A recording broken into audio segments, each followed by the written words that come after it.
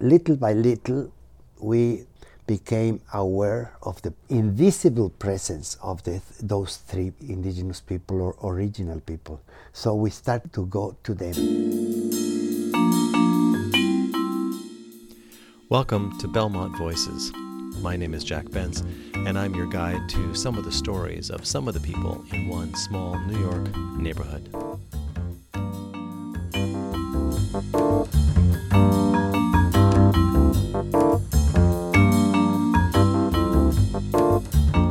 Hello everyone, and welcome to Belmont Voices. Today's episode is me interviewing Father Alfredo Zepeda, who is a Mexican Jesuit who works primarily in the state of Veracruz in Mexico with the Mexican indigenous people there. Super interesting work, has a lot of different pieces to it.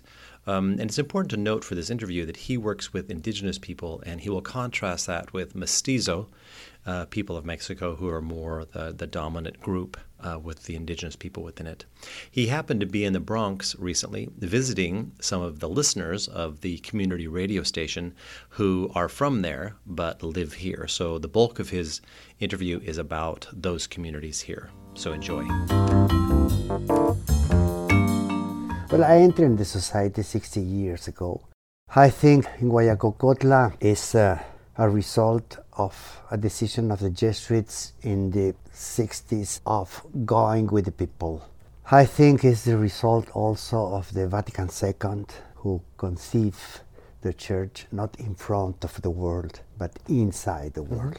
We've been thinking all the time, mainly in the 60s and in the 70s, how we connect more and more each other at the commitment we have with those with less havens, with poor people and with the indigenous peoples who are ordinarily the last, the invisible, even in our country. Mexico has, so we decided to go more to the countrysides, more to the mountains, and that's how the project of Guayacocotla in the mountains of Veracruz in Mexico started. And describe that area to me. Yes, that's not far from Mexico City, but in contrast is very poor and very marginated. 4 hours from Mexico City, but in the mountains, out of the main roads, of the main highways. So in that place lived three peoples mainly, the Nahuatl, the Otomi, and the Tepehuas.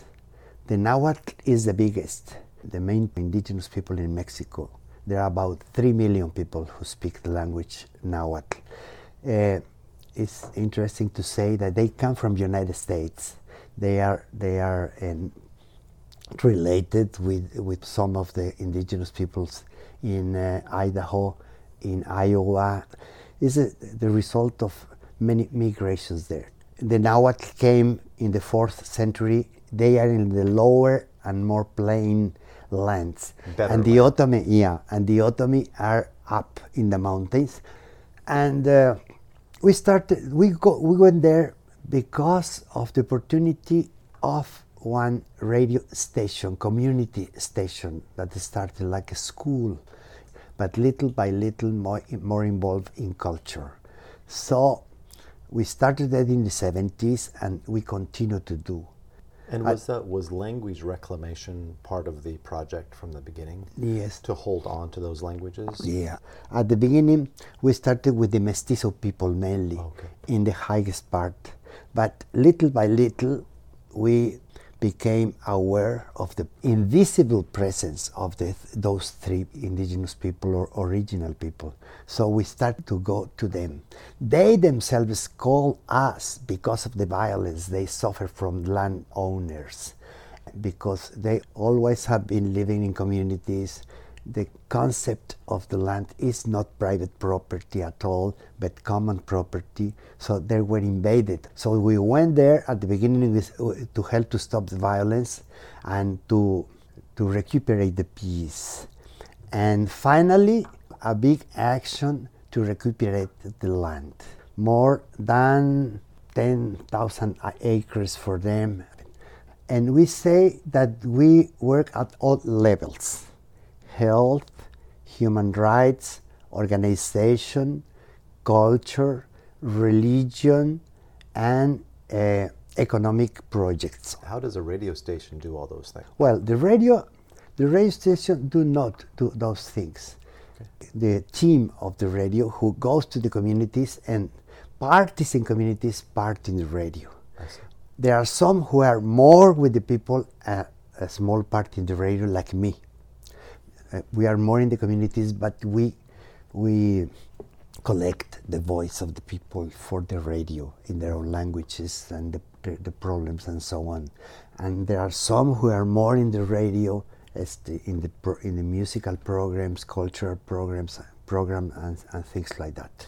Do you have a physical center as well, of a building? Well, we are a small physical center, and we are thinking in have a bigger one, because many people go there for consultations, for advice. I would say it's a center of counseling, communication, and broadcasting of the languages. Yeah. So that's where we are. I've been there for 8 years. Yeah. What do you like about it? Yeah, that's where the God of the poor puts me to work, and I'm very grateful with the society also, because it was really a collective plan. The service of the faith and promotion of justice, and that's what we said. That's where we are. Yeah. So I'm very happy there, with many problems all the times, because you see the Indians they are the last in the society. Sure. So that's more or less our project. At the beginning, the radio was very small, and because of the legal questions, because in Mexico there are no community radio. You know that the community radios in all the countries are amenazados, ¿verdad? By the politics, right. in communications, by the big companies and who controls the control. Yeah. Even here in Sure. even here in the United States. So, but finally in 2005, we succeed to have 10,000 watts. Which is a big thing, right? Yeah, it's a good thing. So that radio spreads his voice all around, 100 kilometers around. Yeah. So many, I would say 3,000 communities. Yeah. Yeah. And people rely on the radio, is that right? Yes. They depend on it. Yeah. They like very much. Even here in New York, they listen through the phone, through the application in internet. Yes. Yeah. And so the communities there have members that live here in the United States, and they've come legally, they've come without documents, they've come a whole variety of ways. And so you come up here, you've been coming up here how long to visit them? Yeah, it's been almost 18 years we start to come here, because in 90s, just after signature of Tratado de Libre Comercio, that agreement of commerce agreement, NAFTA, yeah. You call NAFTA in English. In Spanish, we say Tratado de Libre Comercio. In 1994, they started to come suddenly. Before never came here. By here, United States or here New York? Here in New York. New York. In New York, because the law of the immigration is you go from one place to another place. Where is a drop of water, no? That drop of of water spreads then. So they came here to the United States, and right now they are all around, from Massachusetts and Connecticut till Philadelphia, I would say. And the Carolinas as well. In Carolinas as well. Yeah. But they started to come here to Queens, to Bronx. Right. There are still many people here. So that's when we decided to come to visit them, to know how's his life, to maintain the connection with their communities by means of the radio. Yeah. So they know us. They call to by phone to the station, and they make public greetings and things like that. They are to connect with the feast, because because when no one has papers, yeah, it's practically impossible. For Mexicans, is one of the countries where you cannot start with how do you say, green card and things like that. Yeah. No, I don't know anyone who has paper. So they cross through the desert of Arizona, and then from there here to New York. More than 10 years. But in 2008, como se dice, 2008, started more and more difficult with the center of detention, detention center, and then with the technology to cover all the border, with the surveillance. How do you call those planes without pilot? Drones and small helicopters. It's this war technology. Yeah. And so it become more and more difficult, and also because the border is dominated by the mafia. Right. So the price at the beginning was $2,000. Right now it's $10,000. $10,000 to cross. At the beginning was sure, almost sure. They went and come, every 2 years, every 3 years. Right now, they are staying here because if they go, they cannot come back here to United States again. That's the situation actual. And here's, for us, it's very important. But even here, they are invisible. What do they do when they're here? What do they do for work? They do. At the beginning, they start in restaurants. If you go any restaurant here in New York, you will find people from Puebla, people from Veracruz, people from Oaxaca, from Guerrero, and also from Cuenca in Ecuador. Yes, many in Queens, ¿verdad? Before in New York, there used to be very few Mexican. Correct. Yeah, in the 70s. In the 80s, the 90s, at the beginning from Oaxaca, then from Puebla, then from Veracruz. Yeah. So they're invisible here also, but like I would say underground stream. They are all of them are around here in Bronx, for instance, and also in Queens. You've been here and you've visited individuals. Tell me what their housing is like, and give me an you example. go to the 180 and 84th Street here. You here go in Belmont. Yeah, between Fordham and Tremont, and you go to the 4th floor, and you'll find an apartment with small dining room, and then one room and a kitchen. In the room there are 2 or 3, and in the dining room there are another 3. They use both, and the kitchen. So there you will find 5 all young men. Yeah. And so that's the model. You go to a house in Queens, the house for one family, but inside there are 6 different groups, of 5 or 6 people. Because they have to divide the payment of the rent. And they're trying to send as much money home. Yes, sometimes. That's the main goal of them. I mean, mainly to maintain the education of the children, for health, and also to pay people to the work in their lands. Yeah. And they also are keeping the money, thinking in their return, where they are going to buy a car, for instance, to put a small business and things like that. But it's really difficult.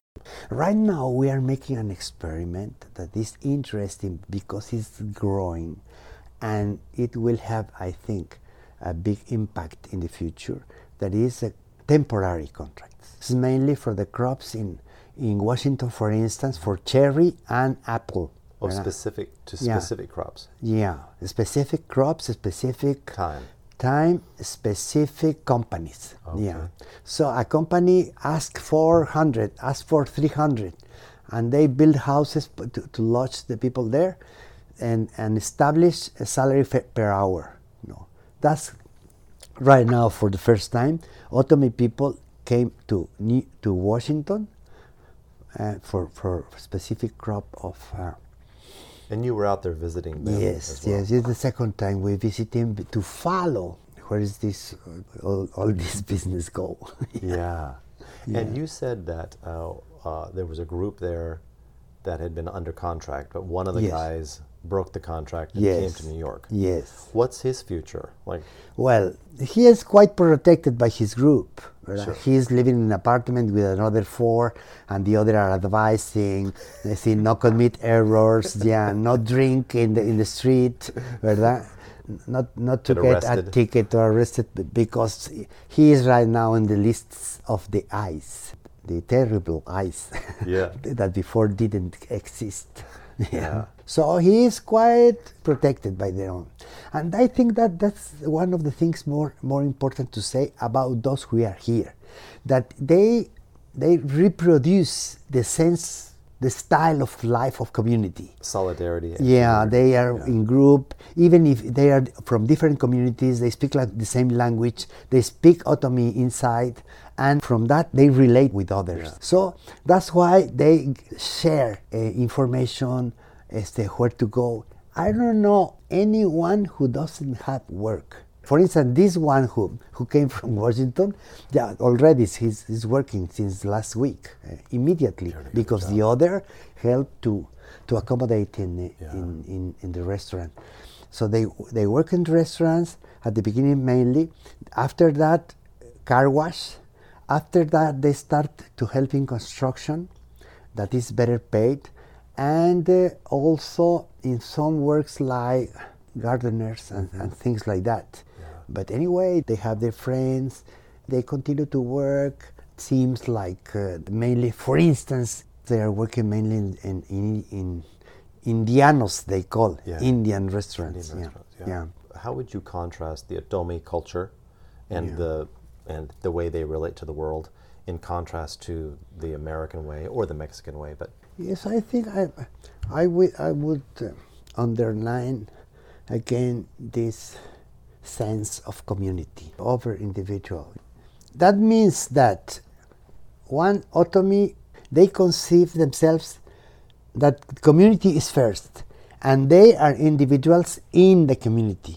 ¿Verdad? They never break the link with the community, and from there they understand the other communities that are similar to them. I would say with all the problems they have also. Sure. For instance, they sometimes try to marry one Dominican, for instance, but the culture are different. So it's very difficult to to be stable with them. There are exceptions. For instance, I know I have a friend, he's mestizo, but he married a African American, and they stay. They have children, and they are 10 years. For 10 years, they've been together. But it's not easy. And I think the problem of the family is not easy. They are more thinking in coming and looking for some woman there in their communities who wait, someone they knew before, and they continue the communication, promising themselves to get together when he come back. Yeah. And then the years pass. And, Yeah. What are some of the festivals within that community? One is the carnival.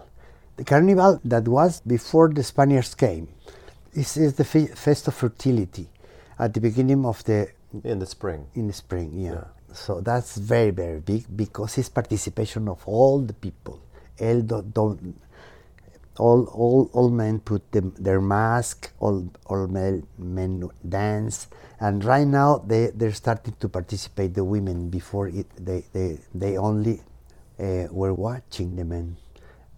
So that's the first. And the second is the Feast of the Dead, and the 2nd of November. They adapted to the calendar of Europe, and that's very strong because it's the unity between those who went away and people here. So they prepare tamales. That's the main meal of the Todos Santos, the Feast of Dead. That starts the 30th of October to the 3rd or 4th of November. It's one week of the feast. It's more important than Christmas. Much more important than Christmas for them. Yeah. Mm-hmm. Do you find that it's a very Catholic culture or always a mix? It's very mixed. Yeah. There's an original mentality, culture, religion that is still there, and we try to open ways to so they can express that, because there are some clergymen who have repressed them, superstitious and things like that, and we say that's the way the Spirit spoke to them. Yeah. They are more ecumenical than us. Or interfaith. Yeah, interfaith, yeah. Because the crucified Christs